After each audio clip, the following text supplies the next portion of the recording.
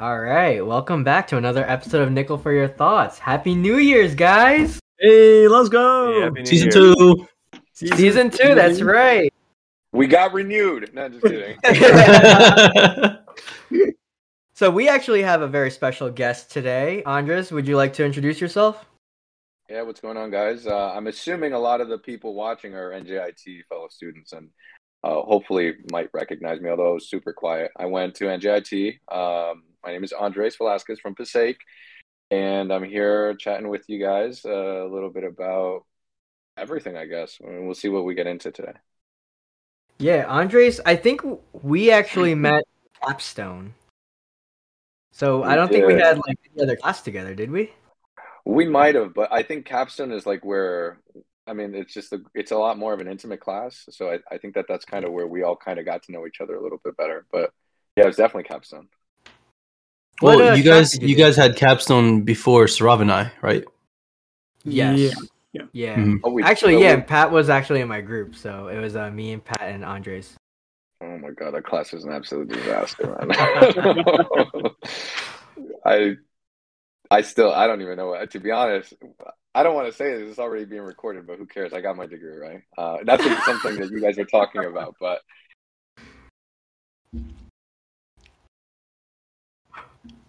No, we weren't doing that. You know, for legal reasons, he's joking.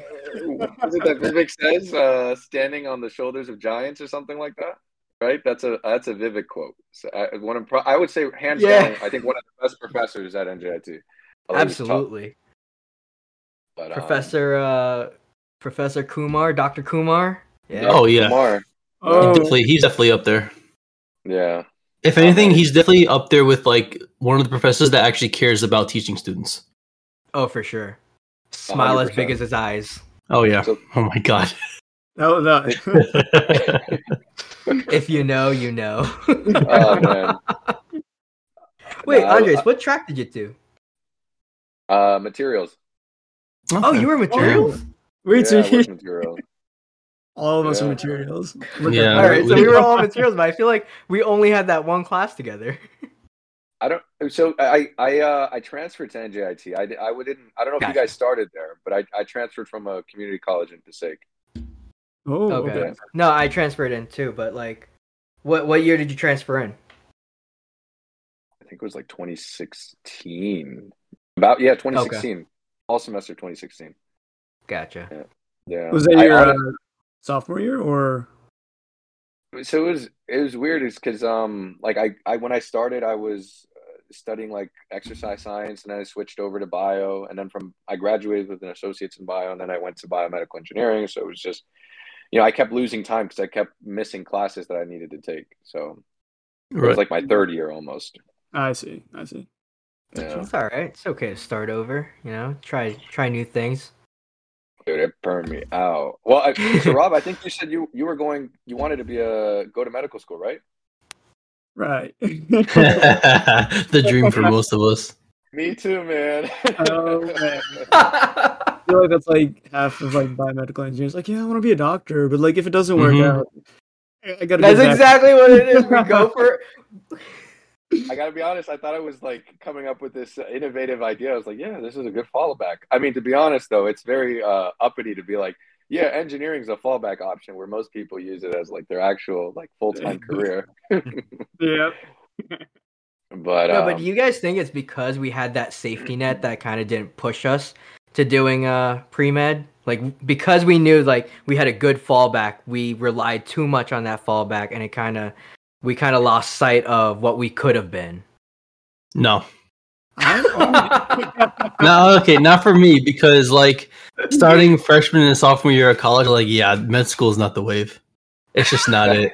I'm not cut out for that. Maybe in another lifetime when when I do better in academics in another lifetime. But until then, grad school, then I'm done. Out. No more. Oh yeah, you're going to grad school. Mm-hmm. Well, I think are all of us in grad school? I'm not going to grad school. Yeah, I mean, I just started. Yeah. Yeah. Oh, it was my first day. Hey, first Yeah. I'm graduating this semester from grad school. Sarav, I think next semester. Monster, yep. Mike and Pat, I think both of you guys are like taking it slow. Yeah, it's probably gonna take me like 3-4 years. That's all right. That's fine. Yeah, same here. You know, going part-time while working. Mhm. Yeah. Wait, so are you guys going to NJIT right now too for your masters, or? So I think it's us three, me, Pat, and Anthony are going to NJIT. Mike is going to do what, Rutgers, right? Rutgers, New Brunswick. Yeah. Rutgers, New Brunswick. True. Don't give me that, man. Although it's closer to your house, right? I imagine it probably about. It is a little bit closer. It's closer to my work, which is what really attracted me to it. Perfect. Yeah. Makes sense. How you been, Andres? I mean, so what year did you actually graduate? So we didn't walk. I don't think any of us walked, right? No. Mm. Right No. around the same time. Dude, all right. So real quick, let me just get into that real quick. I wanted to actually file like a class action lawsuit against NJIT because, and I hope they're listening because I'm coming after them. But anyway, it's just like we pay every year tuition for, the actual ceremony and stuff like that. So we technically pay. Granted, it didn't happen, right? Like no one predicted this was going to happen. But I think the only right thing to do if we want to be just in this world is like compensate us for like whatever money they didn't spend on like security, police, renting out the arena, like all these things that like I don't know, no one really said anything. I was taking screenshots of everyone during the virtual graduation ceremony. I was like, I got to get these people's names because this is So here's the thing though, Andres, right? My parents are gonna kill me because I didn't know about this. But they actually did have a like a makeup walking ceremony. Yeah. Sarav and I only found out because of some friends of ours were in honors college and invited us to like this honors college like celebration. And when we got on campus, we saw a bunch of people in their gowns like walking to their cars. We were like, "Why are you? What are you guys doing?" They're like, "We walked today. Today was the graduation ceremony for what class? Class of 2020." We're like, wow. Wait, do you remember what time of the year this was? it was in the summer. Yeah. It was still in the summer of the same year. No, summer of 2021, was it? Yeah, that's what I thought. Yeah. Yeah, they Yeah, made so- it up on the next Yeah, year. they let us walk with the following year's class. Oh my god, that's ridiculous. Yeah, it Never was- mind then. From Yeah, what I it's the heard, only it wasn't anything. It was anything good. It was like a half-assed speech by a few people, and then that's pretty much it. So I do remember. I think Angel telling me. I think Angel did tell me about that, and he was gonna walk. Yeah, I heard Oh, from people about that there it wasn't anything to cry home I about. mean, So, it was on campus, right? It was on the green, not on the green, Yeah. on the field. yeah, it was at the time where like I think COVID cases went to like an all-time low, and so everyone's like, "Yeah, let's just do it all," and then yeah, it wasn't anything screaming to go back home. I just hope we all get stuff in check because I would like to walk for grad school. Oh, It would be nice, Absolutely. and Coming also up, right? for my sister because she's also graduating from undergrad this semester. Oh, congrats! I also wouldn't want her to go through that. Yeah, what did she major?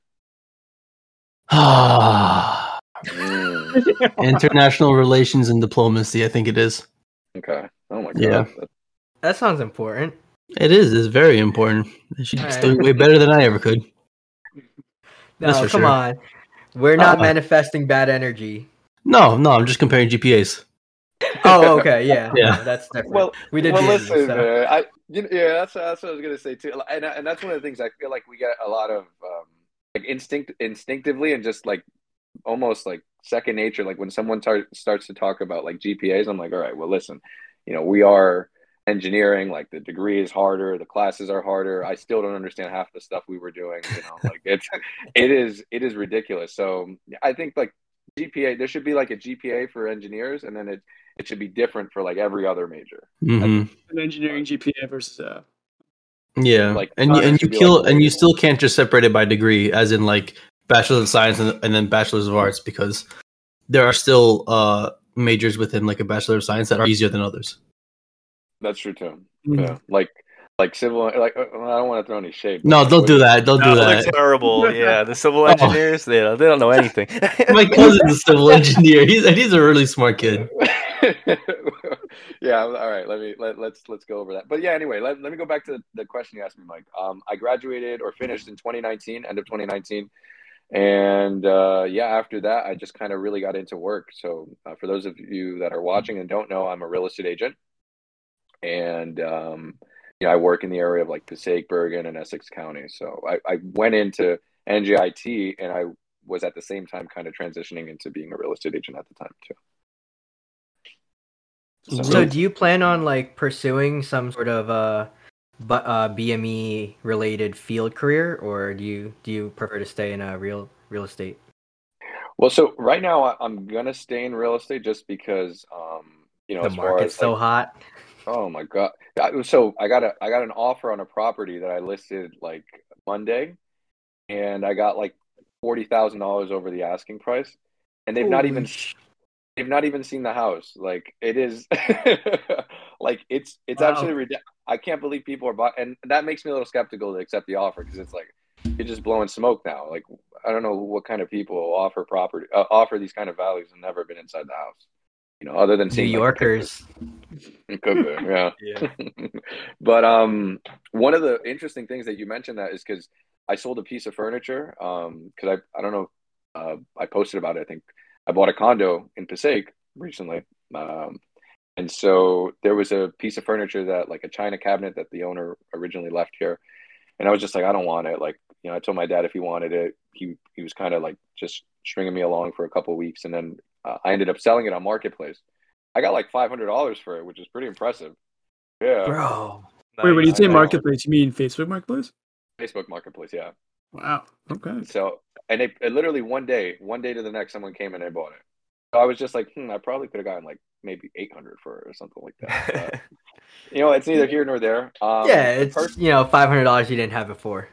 That's exactly right. And the person that I ended up selling it to, she works for Stryker, and she started talking to me about like job opportunities there because she saw that I graduated from NJIT on Facebook, and she was like, "We're always looking for sales reps," and I was like, "Oh, that's perfect because like then I could kind of join it too." There you go. Wow. I mean, look, I'm thinking about it. I looked at the salary and I was like, if I can't make that money like base plus commission, if I can't make that working in real estate, then maybe it wouldn't be a bad idea to venture out. Oh, we'll see. Yeah, man. Solid. That's awesome. Yeah. So Andres, go ahead. No, I was just gonna say like real estate is very thankfully very. It's easy and it's hard, but thankfully it doesn't take, at least I don't think it takes too much effort. You just gotta like make the calls, and it's just not it's not it's a pretty rewarding job for me. So I'm really happy with it. And that's one of the reasons why I guess I'm not I don't have an urgency to leave. Mm-hmm. So definitely. I mean, we've seen your posts, and you're always like, just what's it called? Just listed this, and now it's already off the market. I'm like, this guy's rolling in bang. All right, yeah. Those properties do look really good, though. I will say. Yeah. Well, so listen, we sometimes, I mean, I don't, right? But like sometimes you got to catfish people just to get them in the door, like putting up the pictures. I mean, making them look really, really kind of like eye catching and eye candying, sort of bringing them in. I mean, it's not like you're changing like the structural integrity of the property, but like cosmetic stuff, that's potential of the property to begin with. That's going to be there. Yeah, absolutely. I mean, but it's a great job. So if people are out there and they're watching, they want to, venture out into something, I'd be more than happy to take them on. We're offering a really I don't want to like plug myself in here, but like we're offering a really feel free, man. Go ahead. Drop your Insta at, and we'll probably even put it in the bio or the caption of our post. Well, so we're offering like a salesperson's course for like $99. So it's like super cheap for you to get your license. It's 75 hours. And you can sell houses. That's it. Is there a guarantee on that? Well, you got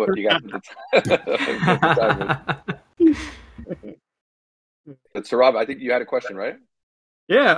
Well, so I'm like thinking like the way that you got to like being a real estate. Like, how'd you start going into like real estate? Yeah. So It's actually I never really thought about being an agent. I don't watch like HGTV or anything like that. But there was a guy that I kind of I looked up to him at the time. You know, he was sort of the same background as me. Mexican. We're both Mexican. We both grew up in Passaic, which Passaic is, you know, kind of like a Passaic Patterson. You know, the area is not all that great, but you know, hopefully up and coming. And you know, at the time, he was like this Jack Mexican. I was just like, bro, like, oh, he's probably like a meathead. He doesn't know anything. And then it turns out he got a PhD. He has a PhD in chemistry, orgochem, I think. And he went to NJIT. He was a professor at NYU, and you know, he was doing research work. Like, it was incredible. Like, all this, and like orgochem came to him naturally, which I still to this day I don't know how that happens. You know? I wish. Oh God, orgochem. Yeah. Like, anyway, I don't want to talk about orgochem gives me like PTSD, but but yeah. So he was super impressive. So I was just like, holy shit! So this guy is like jacked. He's Mexican. He comes from the same places as me, and he's smart. And then it turns out he does real estate too. And I was just like, okay, so like this guy's like superhuman or whatever. And he kind of got me into it at the time. And I wasn't interested in it. And, you know, I didn't know how I would do, because I was always quick to jump from job to job. I worked at like security. I worked at Vitamin Shop for a little bit. I worked at Muscle Maker Grow. So I didn't really know what to expect after. And you know, I'm still working almost 6 years now in real estate. So it's been great. Wow, congratulations. Years, wow. Oh, That's thank so you. nice there. Damn. What's the most expensive house you've sold? Property. It was in North Haledon for like 900,000.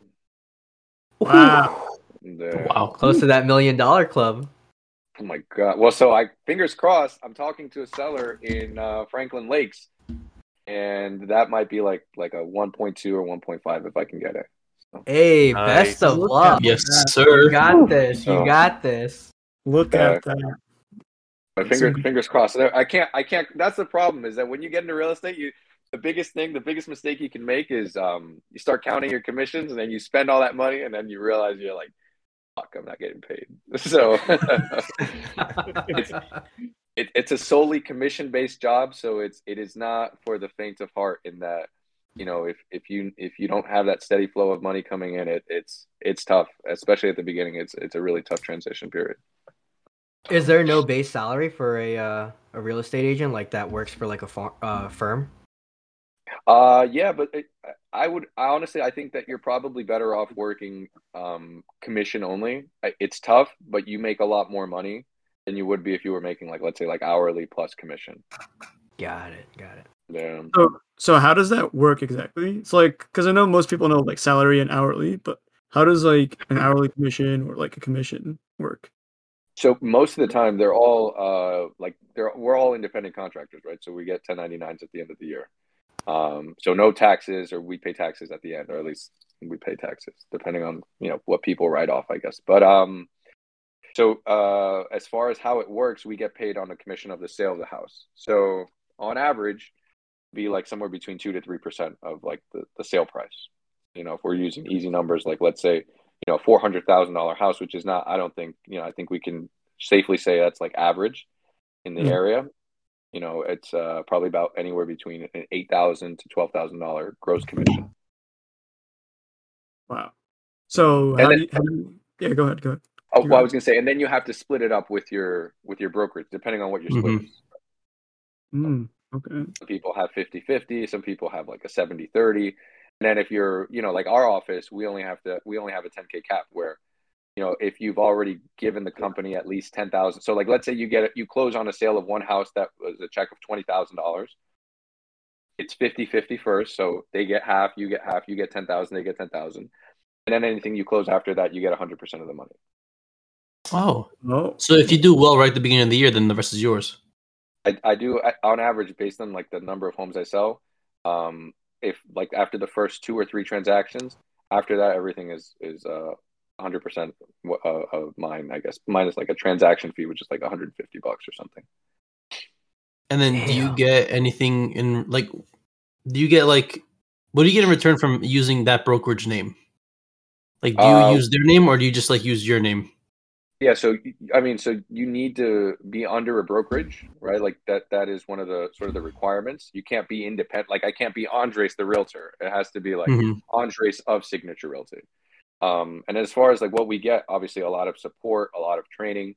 One of the office that we have 3 offices, one in Summit, Westfield, and Somerset.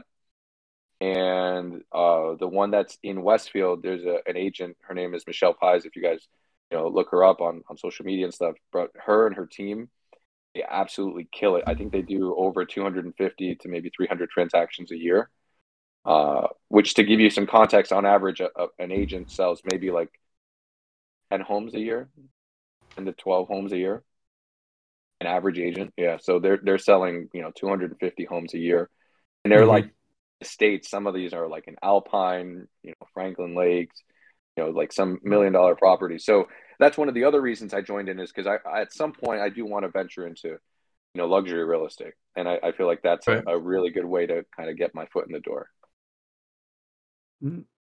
What's your goal? Do you have like a monthly goal or a yearly goal when it comes to selling houses? Like how many properties you want to sell? So these last 2 years I've sold 18. Which Wow. I could be a lot better. I could be a lot better, man. I mean, if you're saying like the average is 10 and you're almost doubling that, like congrats, man. That's amazing. That's awesome. I appreciate that. But so one of the things I want to do this year is bring up my average sale price, because obviously if I collectively bring up the average sale price, it's on a percentage base. And I'm bringing up just the gross commission that I'm bringing in. That, and then just bringing up the volume, which is so reasonable. But on average, I would like to close at least 3 transactions a month. That would be a pretty good goal. Wow. 36 in a year? Yeah. That's doable. That's insane. doable. All right. I mean, I believe you can do it, man. You're grinding. You're out there grinding. I see your posts. You're always working. Your Instagram stories. I see them. You're grinding. I got to be on TikTok. Are you guys on TikTok or no? Yeah. Dude, No.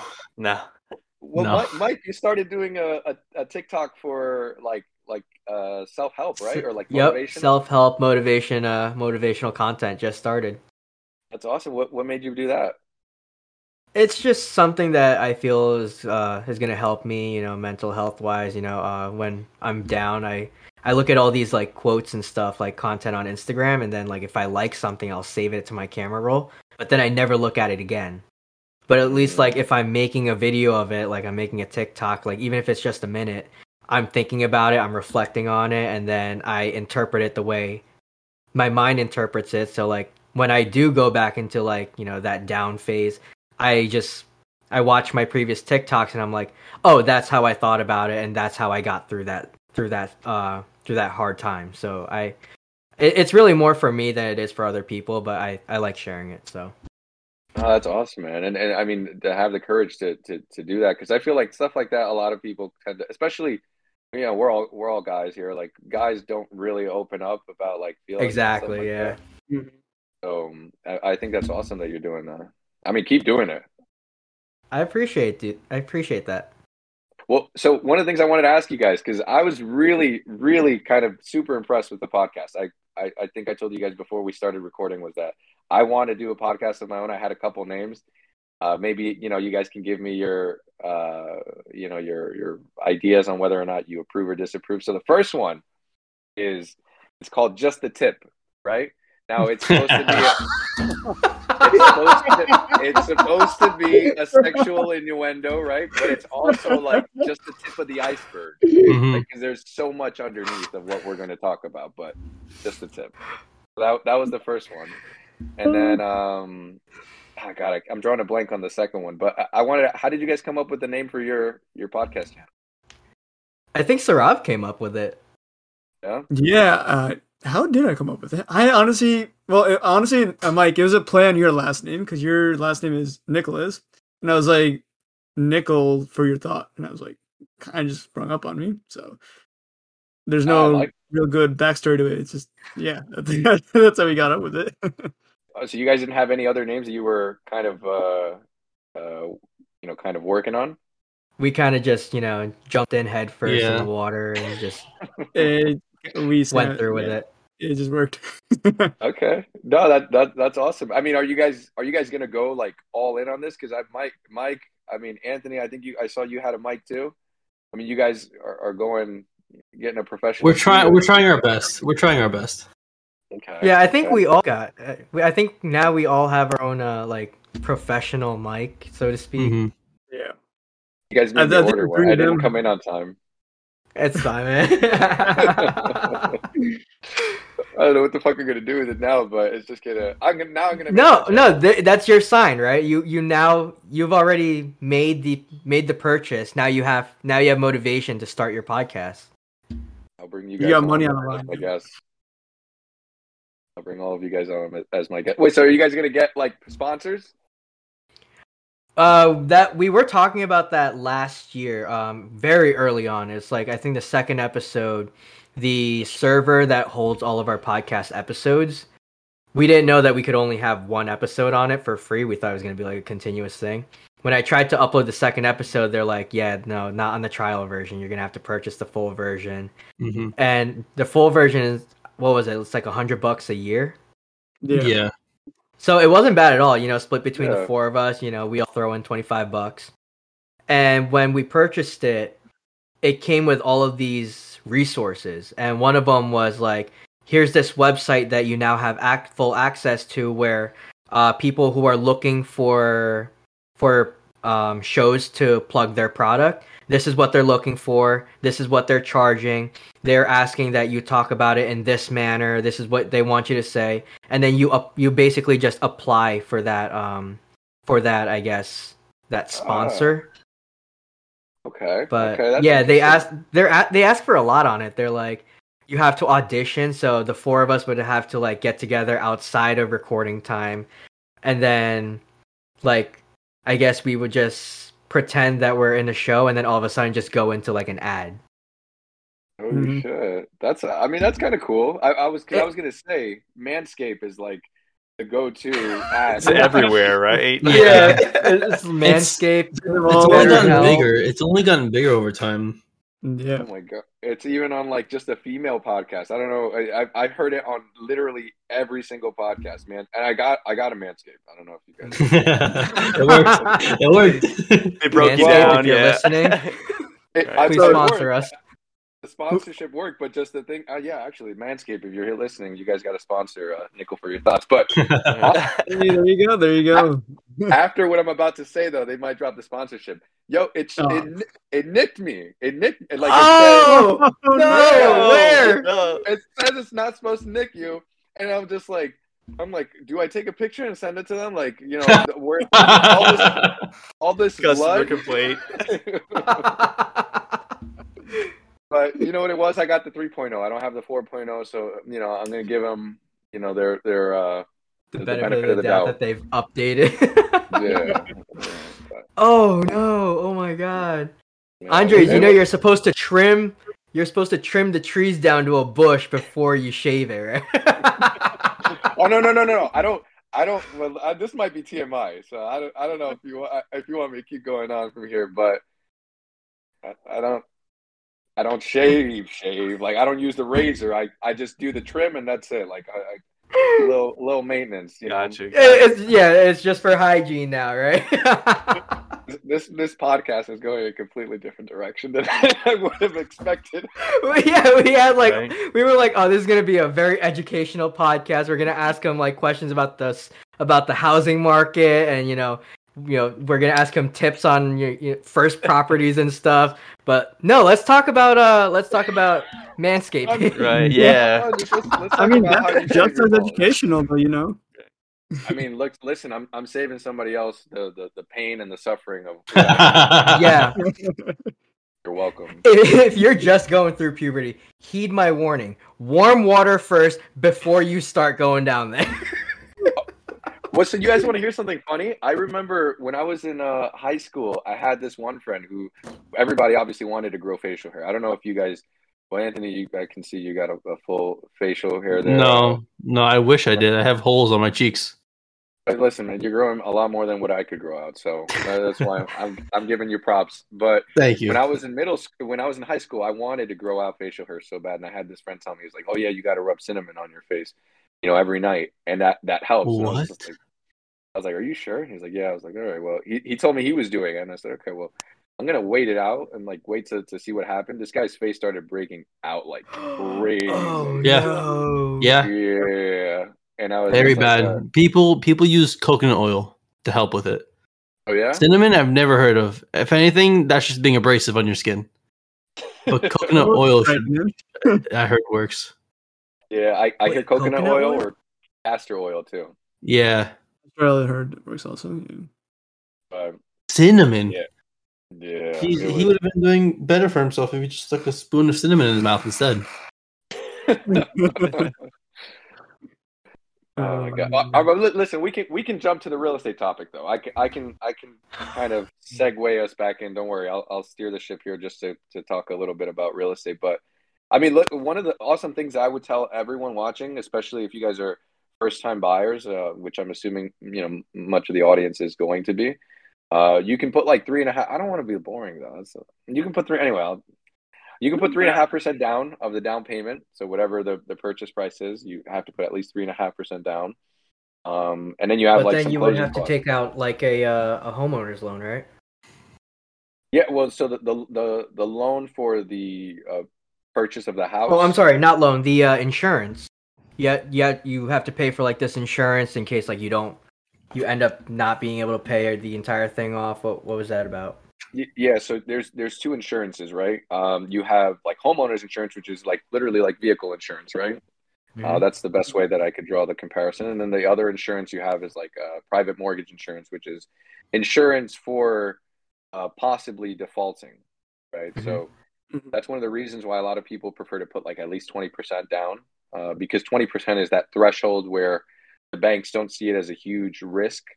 You're always risk assessed, and if you have less than 20% down, they have to pay. And you do that with your vehicle too. You don't. It's a fraction of what you pay for Mhm. a loan, but you are paying for it. Where I'm using small numbers here, but if they're giving 100 loans, in a week, right? If one of those happens to default and everyone was kind of paying those mortgage insurance premiums, they're there to kind of help offset the cost of what they're going to use to like now someone not paying the loan on time. So that's what it's for, really. But yeah, that there's no way to avoid it unless you're putting 20% down. But I mean, you can always refinance out of it at some point once you've gotten enough Oh equity. yeah. Yeah. So, Anders, what is refinancing? I've heard it all over the place, but I've never really understood what it is. Yeah, so refinancing it can be a lot of things and it depends on what you're looking to do. But for the most part, if it's like, let's say, pretty standard in that you just want to change the terms of the loan, right? So you can buy a house, like I said, 3.5% down, and the type of loan you're getting is an FHA loan, which is kind of like the first time home buyer loan, is what it's known for. And when you do a refinance, you're changing the terms of that loan from FHA to conventional, where now the reason why someone goes FHA, I know you probably would ask, well, why doesn't someone just go conventional than FHA? The guidelines are different as far as like the credit score requirements. So your minimum you would need for an FHA is 620, or conventional could be 670 or Mhm. 650. So someone might not be able to qualify if they're just on the cusp and they really want to buy. Um, the other thing too is that you get to spend a little bit more, or they give you a little more flexibility with spending the kind of the money that you make. So to use easy numbers, if you make like let's say $10,000 a month, right, and FHA says you can spend up to let's say 40 or 45% of your income towards a mortgage, and you can spend up to $4,000 to $4,500 on your mortgage. Whereas conventional might say you can only spend up to 37. Now you're limited on what you can afford to purchase, even though your income is the same in both scenarios. Does that also alter the interest rate? Yeah, that's another thing too, right? So like FHA generally has lower interest rates because it's supposed to be a program to be a little bit easier on the first time home buyer so they can afford it. So conventional tends to have generally has a little bit higher interest rates, but your interest rates are also factored in by like what your credit score is, the amount of the down payment that you're putting down, because it's all about risk assessment. And if the risk is low, generally terms tend to be a little more favorable. Okay. Well, if you have too high of a credit score, and that's not really a term that people use because you can't really have too high of a credit score because you try to meet the minimum. But if you have too high of a credit score, could you go for an FHA, or would you automatically be put in the bracket of going with a conventional? Yeah, it all depends though. So like, you could have an incredible credit score. Let's say it's like an 810, right? You're just going to get a really, really good interest rate, but it all depends on like what that person has as far as a down payment. Because if they only have, let's say, $20,000, then they're a little bit limited in the fact that they might not be able to afford as much. So then it makes sense to go the FHA route and put the 3.5% down. And in certain areas too, depending on where you're purchasing, like, I know Passaic is one of them, Patterson is one of them, and certain areas, there's like a whole bunch of different loan programs, but some of them based on the areas, because they're trying to incentivize, home ownership in these areas. Cities can give like grants, or they have money that is given to them for the entire calendar year to be spent towards homeowners, so that they can, be credited towards their down payment or their closing costs, as well as Mike, you mentioned that private mortgage insurance, in certain areas, you can put like as low as 3% down and then have that mortgage insurance waived. But it depends on your income. Like sometimes there's income restrictions. So like you can't make over a certain amount to be eligible for it. Oh shit.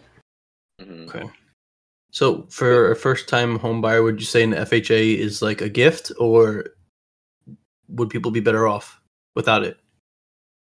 Well, it really depends on their scenario, but I do think that it's probably the best thing to go about doing. And if someone is watching this and they're thinking, all right, I want to buy a multifamily and then a one family, or I want to have a multifamily at some point, my best advice would be to get the multi first and then sell and get the one family. And then Saurav, that kind of answers the question about like, the scenario basis, or a scenario of when you would want to refinance. So like, let's say you buy a house, multifamily, FHA, you live in one unit, you rent out the second unit, right? At some point, let's say 5 years later, you want to rent out the unit you're living in because you want more space, you want more privacy. You have a family, you need more rooms, whatever the case is. You would go and buy that one family house, but you could refinance out of FHA to conventional, right? And then you can buy the next one family house FHA. So this way you get the benefit of having to put that 3.5% down again, and not having to, have a very high a down payment in order to purchase. Interesting. So that's one. Okay. But the reason why I say you should do the multi first and then buy the one family is because the opposite is a little harder to sell, especially because there's someone called an underwriter who is, honestly, our biggest enemy. I say that jokingly, but they kind of kill deals, right? Like almost everyone in the bank, not everyone, but like the loan officer, the one who starts the loan, they're getting paid on commission. So there's a lot of an incentive for them to make sure that the file closes, because if not, they don't get paid, right? And the same thing with me. I have a very high incentive to want to close the deal, because if not, I don't get paid either. I could be working on a deal for 3 months, 4 months, and then it doesn't close, and then I'm shit out of luck. I got to either start all over again, or just like something could have happened, and they, buyers or clients maybe are turned off and they don't want to work with me anymore. But the underwriter, they are paid a salary. They have no sort of, I guess, horse in the race in the sense that they don't make any profit off of the file closing or not. They're getting paid at the end of the day, whether the file closes or not. So underwriters look at it, and when you go from buying a one family to wanting to go to a two family, they're going to say, well, how do you justify, going from a one to a two? It almost seems like you're downgrading, and they won't allow you at that point to go and put that 3.5% down. So that's why I say with the two family, it's always better go two and then one, if you guys, at some point are looking to purchase a multifamily property. Interesting. So is this underwriter that you're talking about, is he part of the banking system, or where does he kind of fit in? Yeah, so there's like a whole, like an entire, I guess, path of like how the loan starts. So you have like loan officer where it originates, and then it goes through a loan processor who kind of pieces all of the file together to make sure that all the paperwork is right as far as what they need. And then finally, once it's ready, it gets submitted to the underwriter, and the underwriter reviews the file to make sure that it meets the guidelines. And then there might be certain things that they might not like for instance, what I just said. If they see this person is going from a 1-family to a 2-family and they want to go FHA and put the first-time homebuyer program into effect, they're going to say, well, why are they doing this? Why are they in an area that's nicer or more desirable to an area, that's, less desirable? It almost seems like they're not. It barely even seems like a lateral move. They're downgrading. So I need you to justify and give me a letter saying why you're doing this. Sounds like this guy's just got to mind his own business. I'm saying, man. But it is. You got. That's why you got to kind of plan for it in advance. And I tell people all the time, like, even if you're not ready to buy now, let's say you want to buy a year from now, like, it doesn't hurt to have a conversation so that this way, you can start planning for it now so that, when the time does come, you have at least some framework of what you need to do moving forward. Yeah. Why are you guys thinking about buying? Because I know a good agent.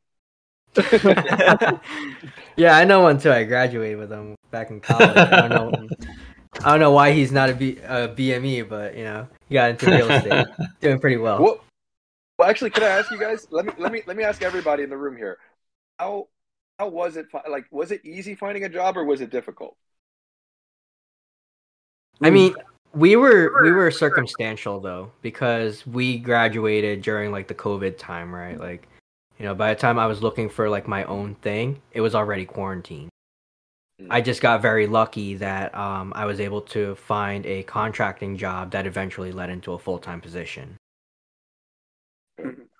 But I think that's kind of why, Saurav and I got into pharma, because pharma was one of the only, industries out there in our field that didn't really slow down on the hiring process. Mm-hmm. If anything, they sped up. Oh, well, that definitely, yeah. That makes sense. Yeah, my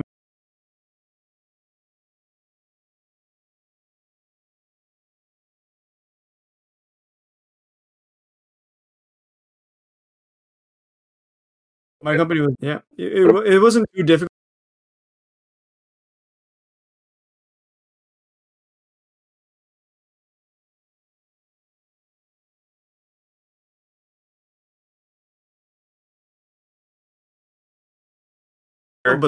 And then actually, once I started working, and the pandemic happened, like, it went from like a 180, it went from like them like hiring a bunch of people to like, oh my goodness, like we got to like lay people off, and so like it was like a 180 in terms of that aspect. So, oh, but you were already working before you graduated.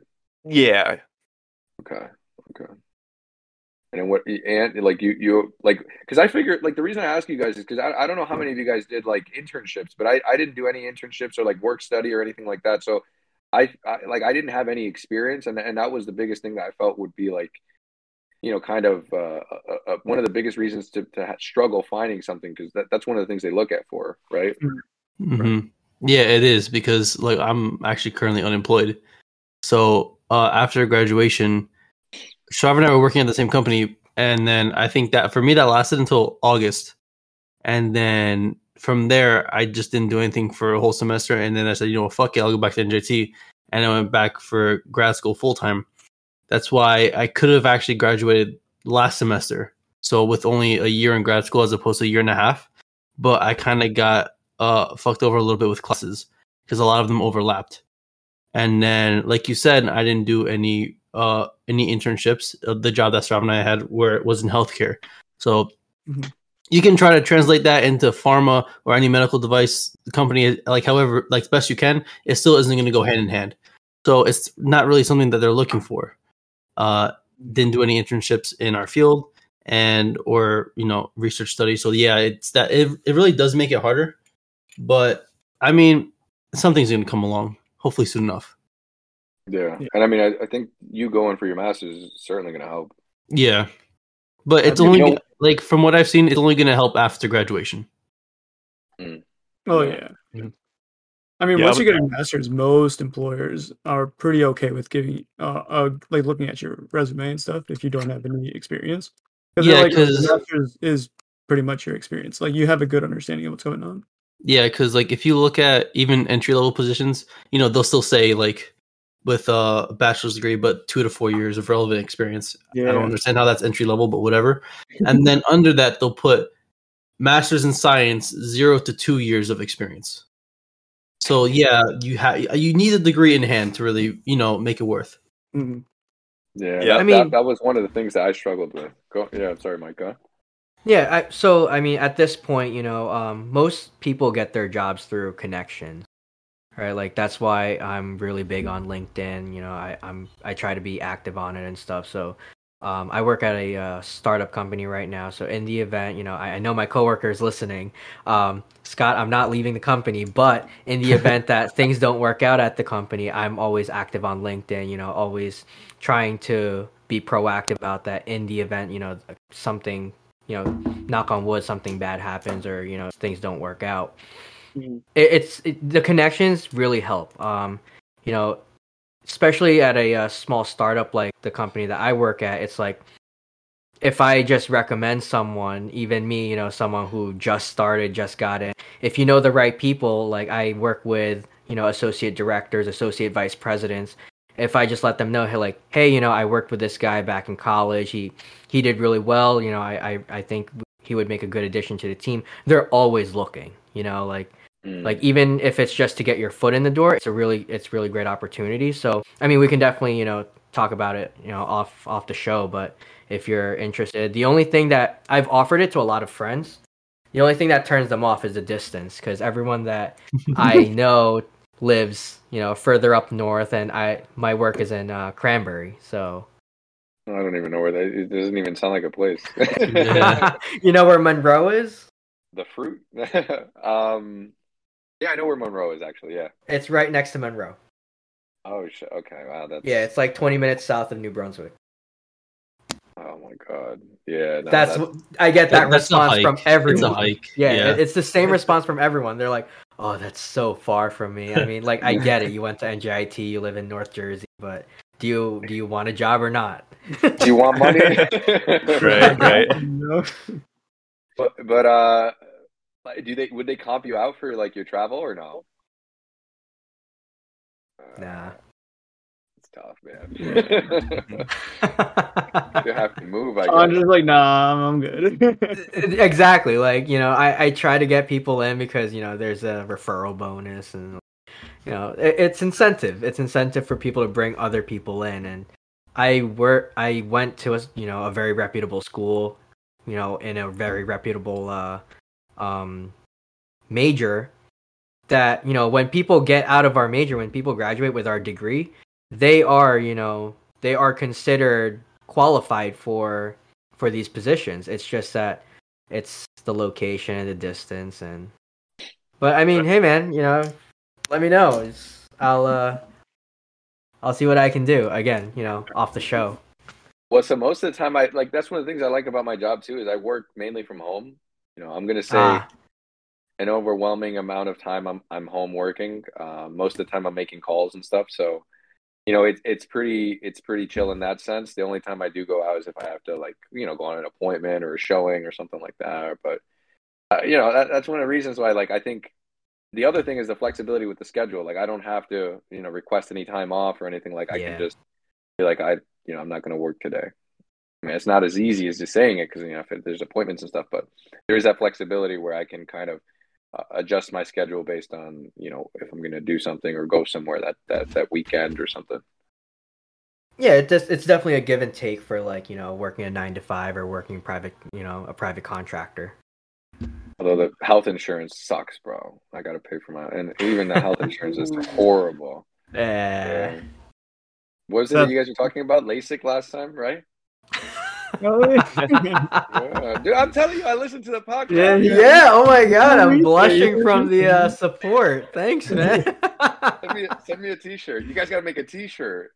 Ooh, yeah. We've been looking for a what's it called? A graphics designer. We were talking to this one girl and we were like, oh, like we looked at her Instagram. She has some really good drawings, and we reached out to her.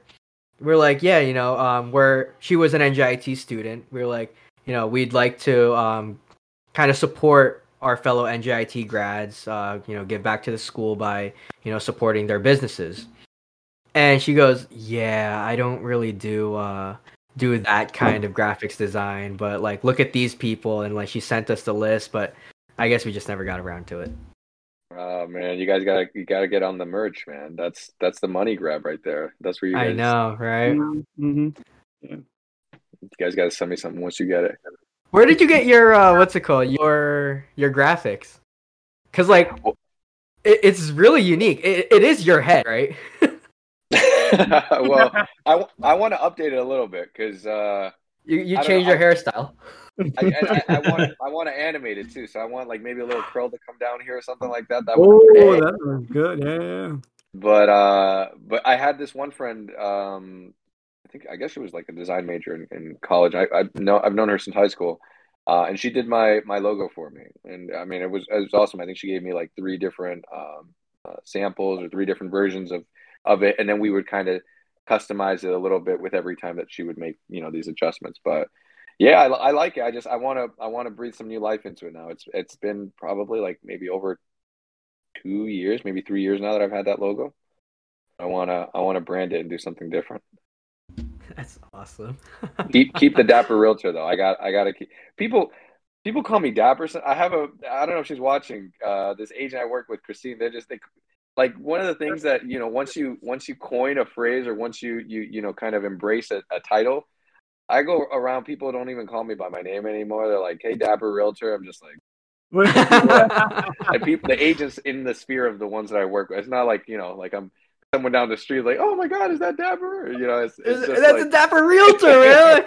I've seen his head on the Dapper.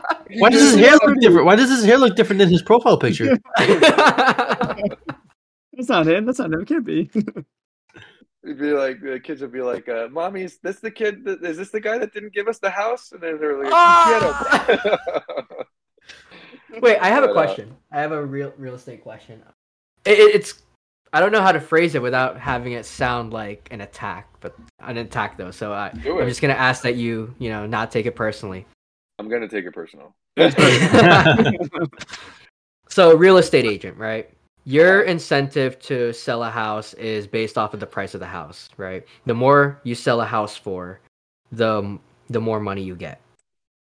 That's correct. How does that work in favor of someone who's trying to buy a house who wants to look for a real estate agent? Well, so that is a good question, but as a buyer's agent, and so now we're kind of adhering to more like morals and ethics, which is something that you sort of assume someone is doing, right? Like you assume someone is acting morally and ethically, but we do have agreements and paperwork that we sign in advance once we're starting to build a relationship where our best interest is in whatever side we're representing, whether it's the buyer or the seller. And I do take that, especially because like there's a lot of for sale by owners that I've worked with in the past, and they want to represent themselves, and they can. If they own the house, they can represent themselves in a transaction. They don't need an agent. But at that point, if I have a buyer for it, I'll bring them the buyer. And my interest is only like getting my client, the best deal. For an example, I helped a client, and this was end of 2020. Actually might have been end of 2019. Yeah, end of 2019. 2020, 2019, I can't recall exactly, and ultimately it was a multifamily in Garfield. They bought it for $445 with $10,000 included in there for their closing costs, because there's other costs associated, not just the down payment. And then they were still able to get credits for items that needed to be fixed. And I'm proud of that, because in this market nowadays, if I showed you offers, like people are waiving home inspection rights, right? Where they're saying, I'm going to do a home inspection, but I'm probably not going to be asking for you to give me any sort of credit, even if things aren't working, because I know they want the house so bad. Yeah, I'm trying to sweeten the pot a little bit. Or giving money over asking price, or like nowadays people can't even add their closing costs into the purchase price for the most part. So yeah, like we have, as a buyer's agent, we have an obligation to, have our clients' best interests at heart, and that's, if that means, trying to get them a better deal, finding ways to leverage so that we can, we're not manipulative, but we are getting our client, savings, then, it's a win for us. And to So be quite is honest, the there price difference is not all that much either. Like, really okay? as far as what, So maybe a couple $100, I would say. oh, all right. I So- mean, yeah, that's Let me give you an example. So, like, let's say it's a house that's 450, and they're going to pay out a 2.5% commission. It's 11,250, right? It's about 11,250. That's the commission that you would be making off of it. But if you get the price dropped down from 450 to 425, it's 10,625. So it's like, I would say maybe about a difference of what, 400, $500. It's not enough where you're gonna. I don't think someone is. I would not be incentivized to be like, I'm willing to, risk lose a my sale. license, Mm. because I'm trying to push for a sale. Got it. Let's see. So have you been put in a position where, like, all right, let's say someone comes to you like, hey, I want you to help me look for a home. I mean, if I were a real estate agent, the first thing I would go to are the homes that I've listed. But now I'm playing both sides of the fence where I am representing the person that wants to buy a home and the person that's selling a home. So have you been in that situation where you have to do that? Yeah. So generally, not that it doesn't happen, it is a little bit more difficult because, like, imagine trying to match one person with one specific house and making sure that it meets everything that they want: bedroom count, style, backyard, basement, finishes, all these things. So it's not very easy to do it. I have done it in the past, but the way that it ends up working out is I list the house first, and then someone reaches out and they said, "Oh, I saw it listed for sale. Can I see it?" And, I show it to them, and then they're interested. As far as that, yeah, there are some parts or components to it where obviously I have to have them both sign a disclosure that says that they're allowing me to operate as a disclosed dual agent, meaning I'm letting them both know I'm going to represent both sides. Got it. There are some states in the country that don't allow dual agency, which I think Florida might be one of them, if I'm not mistaken, because of that reason in particular, right? There's somewhat of a conflict of interest, Yeah. representing both sides. But New Jersey does allow you to. It's just there are some components of, like, the morals and ethics that you have to adhere to that you can't adhere to, because it's just, there's no way that you can do that. Right, like you can't, if I know my client, the buyer is qualified for 500,000, but they're trying to submit an offer for 470. I'm not going to tell the seller, hey, look, you can get him to come up. I'm just going to be like, hey, look, they want to offer you 470. Do you like that number? No, okay, well then give them a counter. If it were different, if I were just representing the seller, I'd be like, listen, they gave us a pre-approval that's a little bit higher, or hey, look, I think they really like the house. I overheard them during the open house say that they can afford more. If I'm only representing one side, then yeah, I'm gonna do everything I can to get them more money. Mm. But that's a good question, though. I don't think I've ever really been asked that before. Like, at least from, like, if in an interview setting, kind of. Yeah, that's a good question, though. But yeah, man. And so one time I actually had one client threaten to sue me, which was like, Ooh. yeah, it was scary. Like, I was worried, and I wasn't even worried because I did anything wrong. I was just worried because it's like, if anyone tells you they're going to sue you, I'm just like, yeah, man, I'm trying to make some money out here. Yeah, I got student loans. Yeah, you're trying to sue me. You're trying to set me back. So it was crazy because they thought that I wasn't doing. They thought I wasn't doing a good job enough to sell their house, and I literally have in writing them asking, like, saying, hey, if you give me this number, I'll accept the offer. And I ended up getting like $50,000 over that number that they told me, and they still didn't want to sign. So, again, I can't, explain some of the behaviors of some clients that I've worked with in the past, but it is what it is. I just, you sometimes you got to roll with the punches a little bit. For sure. Like, oh my God. And I was just like, dude, you could sue me, man. At the moment, I'm like, I don't got that much money, but Is it often that you deal with confrontational people? No. It just so happens though that because it's an emotional experience buying a house, a lot of emotions get tied into purchasing and selling that, especially if like, they start like, so for instance, I sold a house in Clifton, a townhome, and everything was going great until like the owner had COVID, and then she didn't disclose to me that she had COVID until, the day before. And then I didn't get a chance to go and tell the agent, hey, look, they have COVID, but they're not there at the moment when you guys are going to do the walkthrough to, close in the house.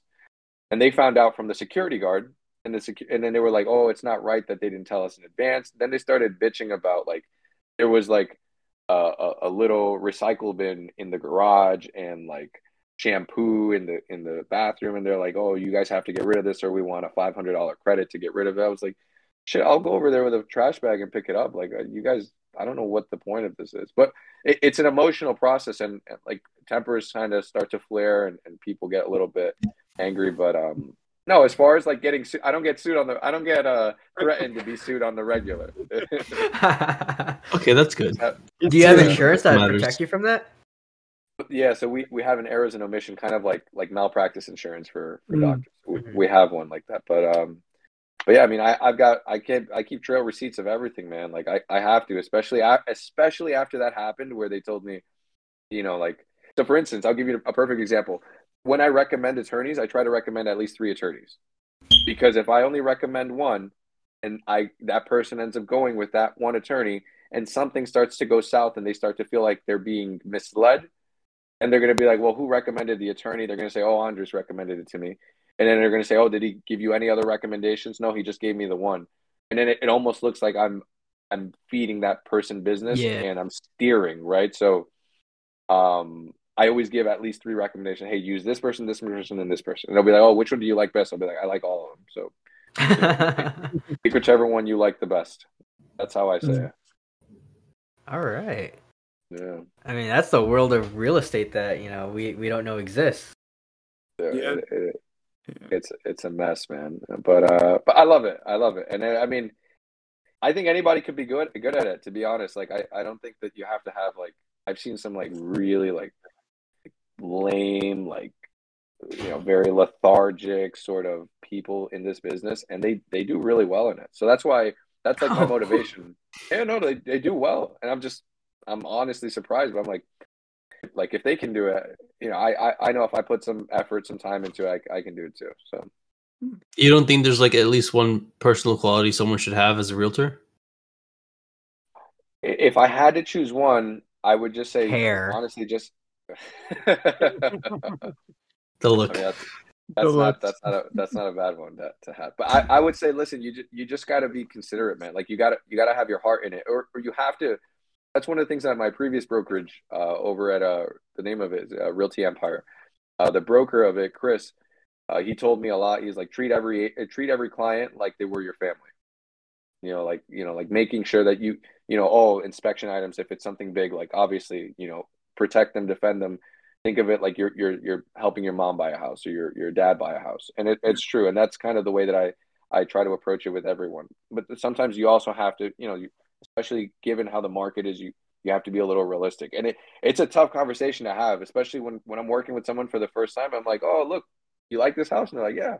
I'm like, all right, let's throw an extra $25,000 on top of it. And they're like, what?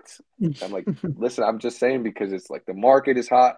And I had one client, they're like, all right, we thought about it, and we're going to go like $2,000 over asking. I was like, all right. And I submitted it. I was like, yeah, there was like 15 other offers, and ours was like number 14. So we're going to. Oh, wow. Yeah. And it's just like, that's what happens. But, like the only thing I can do is I tell them all the time, I'm like, look, I'm not here to tell you what to do. I'm here to try to just kind of share the experiences that I've gone through in the real estate transactions that I've done. And then you take what you want and do with what you want with that information. But yeah, I would definitely say being considerate is one. I have one more question. I'm sorry if you guys have any questions. But so right now, we're experiencing a very large influx of people trying to purchase homes in the New Jersey area. So it has become a very large seller's market, which is now incentivizing people in New Jersey to want to sell their homes, maybe upgrade. But because it's a seller's market, they're selling their homes, and now you don't have a home, so you have to figure out a way to play the opposite side of the game where you are now a buyer. And so do you have any tips for people who want to sell their homes and purchase a new one but stay in the New Jersey area where there is a lot of competition in the buying field? That is such a good question, man. That is an amazing. I'm going to be honest with you. That is a really good question because, and I do have an answer for it. I say that because it's a question I get a lot, and that's actually one of the biggest sort of objections that I get from sellers when I try to pitch them, right? Because when I try to sell them and I'm like, hey, look, I just sold a house in your neighborhood. We sold it for over asking in less than 7 days. They waived this and that. Would you like to sell? And a lot of times they're interested in selling, but then they wonder, they're like, all right, if I sell, I still want to live in New Jersey. Where am I going to move to? And that's where I come in and I tell them, and this is literally what I do. I tell them, well, the same way, because most of the time they're cold calls where, I don't know the person, they don't know me, they're not expecting me to call. But they know that, but I know that the numbers are accurate and I know where they live as far as like what the corresponding address is. And I'll tell them, I'm like, look, the same way I'm calling you, you tell me what areas you want to move into, you tell me what areas you like, you tell me your budget, what you're looking for, and I'll market to the area that you're interested in. And we're looking for, at this point, in what I call an off-market deal, something that's not listed on Zillow, Trulia, Realtor.com. You're not going to see it anywhere on the MLS, and it's gonna sell. Now, you would wonder at that point when I talk to the seller who I'm going to sell their house and then buy that other one, right? That other seller, I'm telling them, look, it makes sense to sell it directly with the seller because if you want to sell it, most of the time they're like, I don't want to go through the process of putting it on the market. I don't want to do open houses. I don't want to do photography. I don't want to have to stage the home. Like if you can bring me someone who gives me a number that I want, I'm good with that. Now they're also saving on the commission, the seller, because I'm not going to charge them a full commission because I'm not having to go to market. I don't have to do as much as I would have to. And I can help the buyer save some money too because I'm not paying them a full commission. I don't have to raise up the price. So that's the way that that's the best approach if they're looking to buy is it has to be off market and they're really concerned about how much money they're going to spend. You have to go off market. And with the off market ones, most of the time the sellers, they feel confident enough that they can sell, or maybe they have an agent in their sphere that can list the property for sale for them. But they're like, hey, look, I just want one person, one showing, one offer, one sale, and that's it. I don't want to have 50 people coming in here. Okay, so it helps, when people are, don't want to be inconvenienced with that, but still want to be part of that, that seller's, I guess, the seller's market high or whatever. I mean, listen, I've been in situations where I tell people like, hey, look, how much do you want for this place? And they're like, oh, I don't know, 300,000. I'm like, well, we can get more for it if we went on the market. And they're like, I don't want to go to market. I was like, but I can get you like another 20,000. I don't want. Like my time is more important than waiting to go on the market, waiting another, like get me this number and I'm good. Like Really? And it doesn't make sense. It doesn't make sense, but it's almost, I use this analogy in this way. Would you rather go to Walmart to go and grab a carton of milk that, or a gallon of milk that is going to cost you $3.50? Or would you rather go to CVS where you're not going to wait, an hour and a half in line to pay for that $3.50 gallon, and you can go to CVS and pay $5 for it. You're paying more, but you're paying for convenience, and so it's the same thing. I guess. I was just about you're paying for convenience. So you're offsetting the cost by saving some time, and you're not having to go through the whole rigmarole of like inspection, this and that. And some people, they just want cash offers. They're like, give me a cash offer. I don't care if it's under market value. The house is distressed and, I don't want to go to market. So how often if you go ahead. Go ahead. It's your question. Go ahead.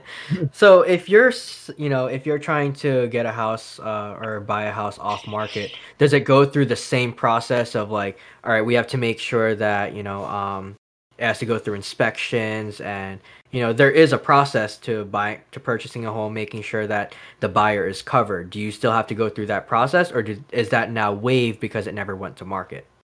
No. The process still is taking place. So that's the beauty of it being an off market. Like, there's several reasons why you want off market houses, because you can negotiate the price. You can actually realistically negotiate the price, right? You can also try to get your concession in there for your closing costs, so you don't have to pay them out of pocket. You can negotiate the inspection items on a home inspection.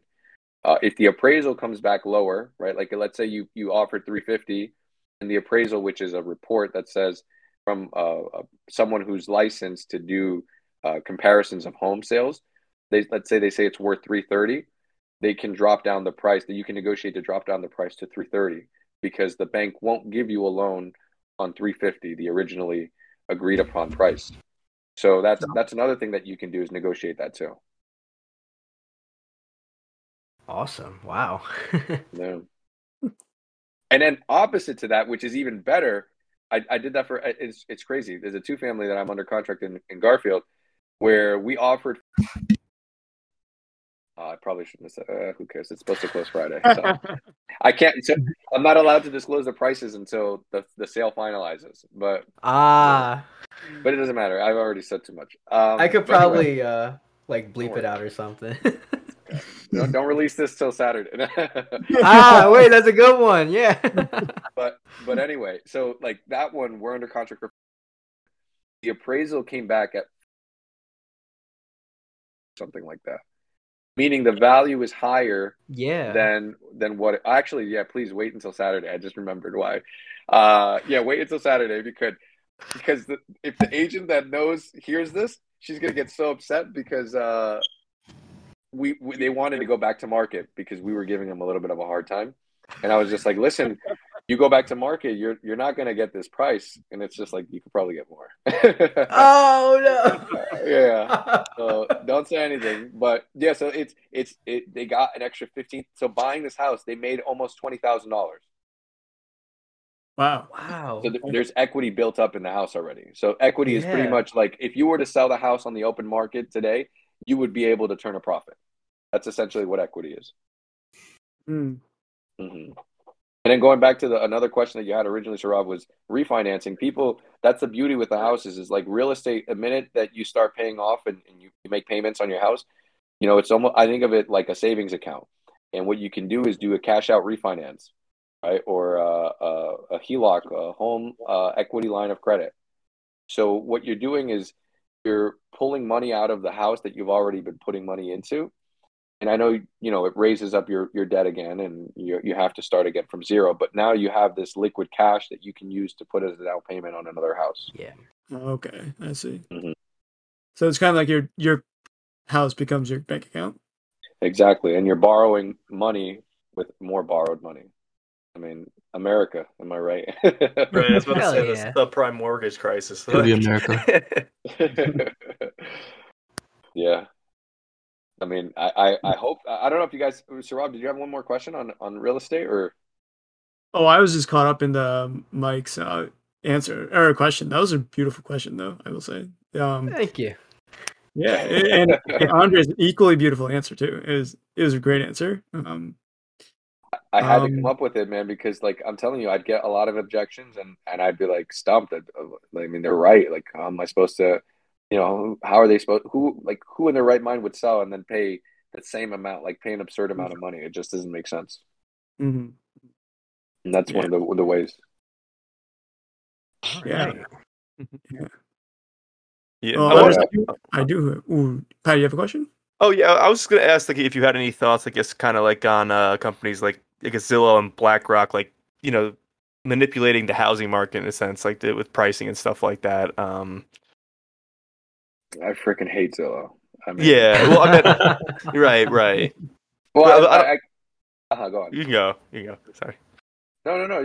What were you saying? Did you have? Well, no, I was gonna ask, like, if you saw, like, the story. Sorry.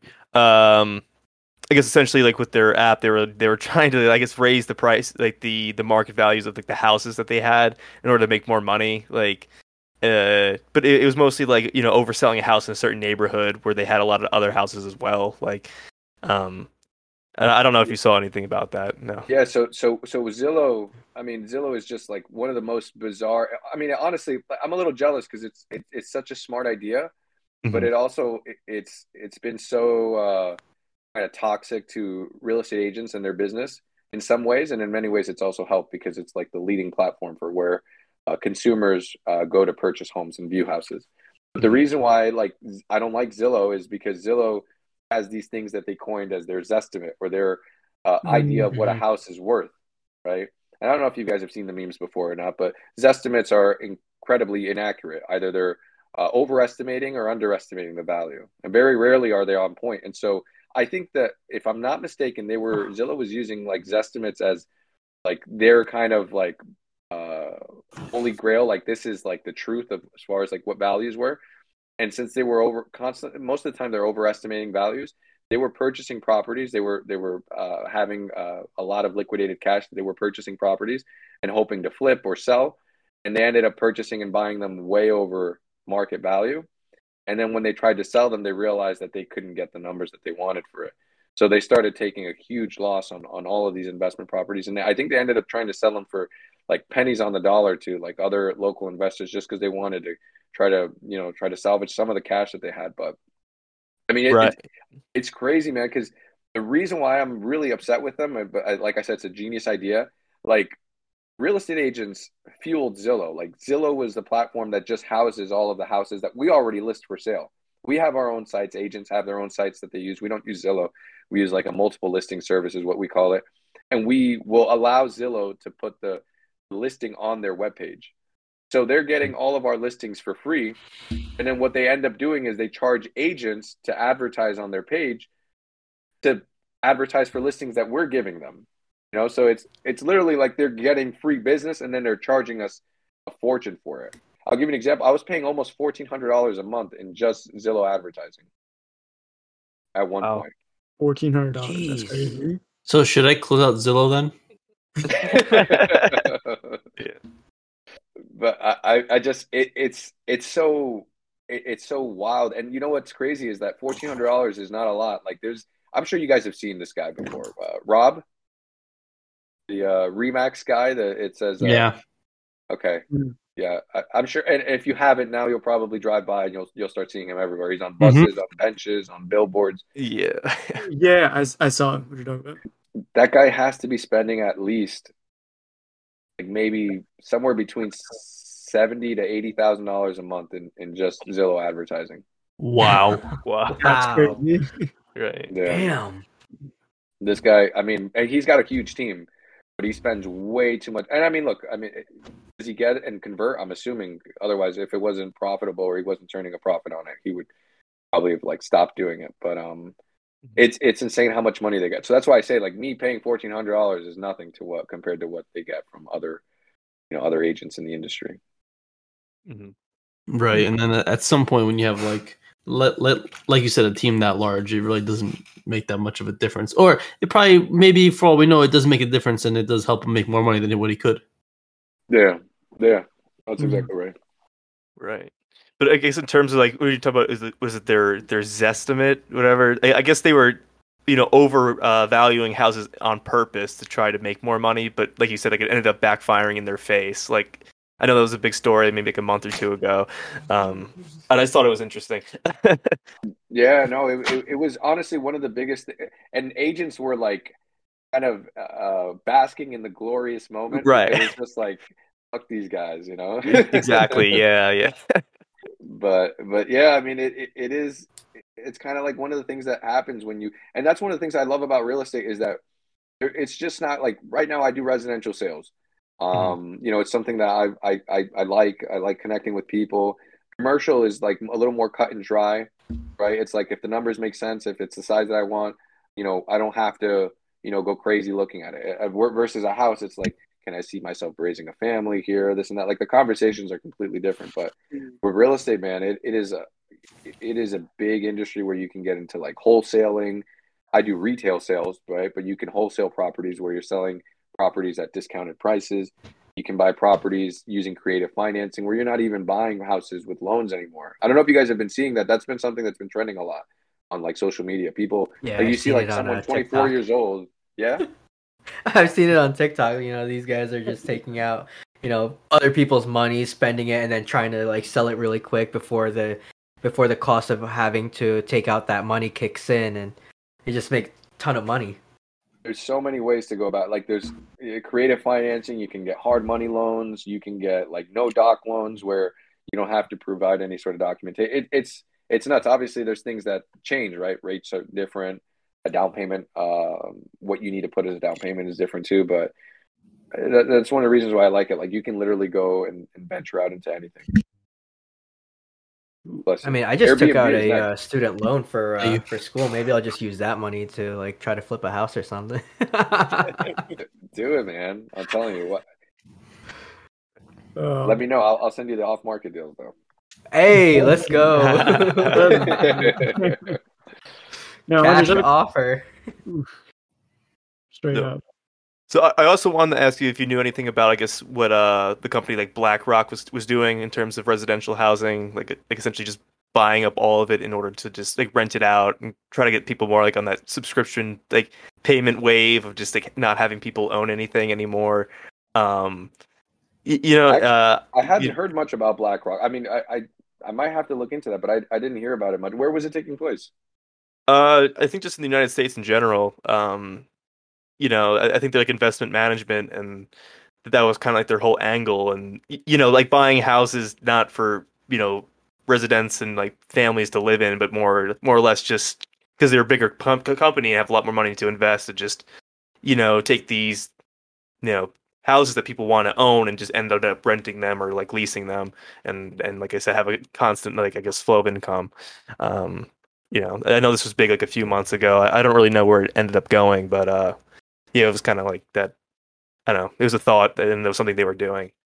Yeah, that's interesting. I hadn't really heard or researched much into that, but that does sound super interesting. I mean, and that's the other thing is like, I wasn't raised, I didn't come from like a super wealthy family. And I think going into NJIT, like that sort of stuff, like I kind of started making the realization a lot more because there were some students, I don't know if you guys noticed it, there were some students there were like, oh, my mom's a doctor, my dad's a doctor. Like they come from like, white collar jobs and stuff like that. So, I didn't come from many places with that have generational wealth.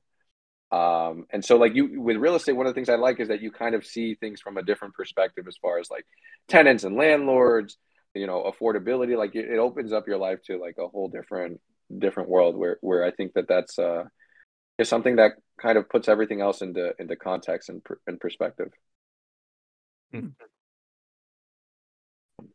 All right. I got to look into that, Pat. That was pretty cool. And it sounds interesting, the story.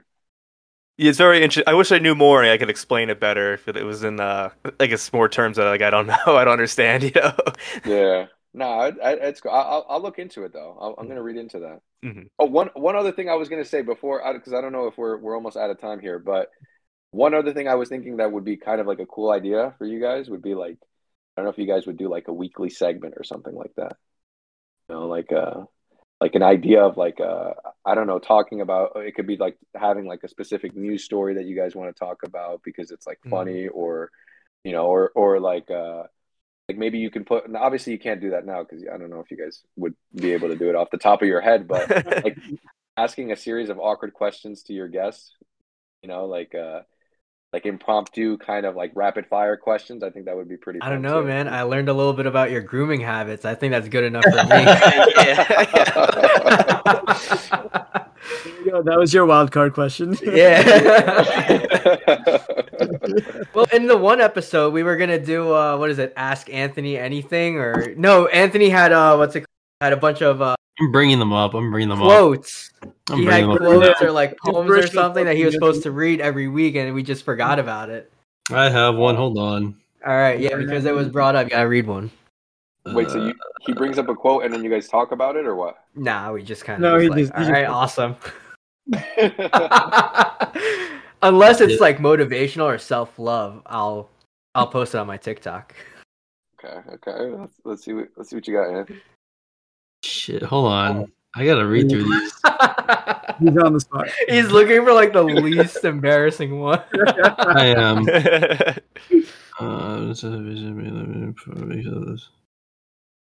Okay. I think I got one. This was back in 2018, and I think I mentioned before. Most of these are on my drives home from school, so it's just like I have music playing like in the background, but it's just like thoughts going wild. Okay, ready? Let's hear it. All right, I'm ready to embarrass myself a little bit. So, what would happen if an unstoppable force meant immovable object? Well, the answer is simply nothing. The reason being we live in an imperfect world. Because of this, it is impossible for two or more things to have the same exact quote-unquote strength, which means that there is only one unstoppable force, which is also acts as the immovable object. That was Damn, that was good. that was deep. That was very deep. Wait, did you write that, or this is a quote you found? No, these are things I come up with. Oh, you came up with Oh this? yeah. Yeah, Whoa. it's just An yeah. Anthony Grisha original. Wow. 2018, they came up with 1, 2, 3, 4, 5, 6, 7. 2019, well, some of them are from other people. Like I have one from Sarav. On one of the podcasts, I actually quoted Professor Grasman, and then another one from my grandma. But that was just a little stupid. But no, I'll probably get back to thinking about more stuff like this. Well, Andres is right. I think we should have like, more like something a little structured in our show. A daily Something like segment. our well, listeners can expect. Right. Like the free for all is fun, but it definitely needs, a little something, a little backbone. I mean, listen, Joe Rogan doesn't do this. I mean, I don't know if you guys listen to Joe Rogan, but there's no Who's that? Who's that? Yeah, he has no structure, but then he has Elon Musk on the podcast. Yeah. Yeah, it's true. Like, what else do you need? I mean, obviously, from today's recording, we have someone better than Elon Musk. But you know what? Hell yeah! Yes. There you go. There you go. I was waiting. I was like, man. He pretty much said Elon Musk. He wishes he was here instead of me. But no, I appreciate that, man. No, we'll take you over Elon Musk any day. Yep. Sorry, Elon, if you're listening. What But, If he is listening, you want to schedule for next week? Wow. But no, yeah. I like the format you guys got, man. I think even just like the open freestyle like discussion is pretty cool because the conversation can go pretty much any. I mean, you saw. Yeah, Go in anywhere. any direction. In every direction. That could be another good name for a podcast. Any direction. Yeah. Hey, there you go. There you go. I got your Yeah. I don't Yeah. know, man. I'm really liking just the tip. It's like Yeah. borderline sexual harassment charges, but like it's also kind of funny. Right. Like, you just have to make like, the logo an iceberg, and it's like, this is what Yeah. I'm talking about, guys. In the Like, shape of a penis. In the shape of There you go, yeah. a I Right. promise is and like the smallest like text next to it. Right. There you go. And like Yeah. nick it somewhere, like make sure there's like a little a little flesh wound. Like, Right, and yeah. that'll be an insider. If you didn't watch this episode, you're not gonna get it. Yeah. Only the originals would know. Yeah. Oh man. Well, listen, guys, this was fun though. I mean, thank you so much for having me on. I really appreciate it, and hopefully I gave you guys, your listeners, some actual, good content that they can, listen to and play back if they need to. No, Andres, the pleasure was all ours. That this was probably my favorite episode. I really learned a lot. Mm, It's we learned very much content that about we you. can. What's that? I said we learned very much about you. Yeah, no, I feel like we had capstone for 2 semesters, but we never really talked or like hung out. So I'm really glad we had this time. We'll definitely have you on again another time. It's a good I time. appreciate it, guys. No, absolutely. Anytime you guys want, you let me know, and I'd be more than happy to. Let us know when you get your podcast started. We'll plug you on our page and Mm-hmm. we'll support you, man. I appreciate that. Absolutely. But that's right. You guys are on Spotify. That's where I listened. I was going to ask you. You guys are on Spotify. Are you guys on Apple Podcast? We're on on Apple all- Podcasts, Google Podcasts, and because we're on those 2 platforms, all the other platforms that gets to. Oh, what just did it?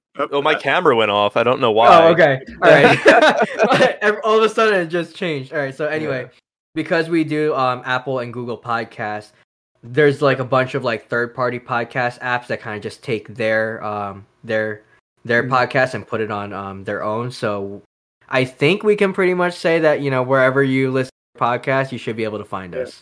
Mm-hmm. Okay. I mean, we'll help you out. We have a friend that's actually coming on.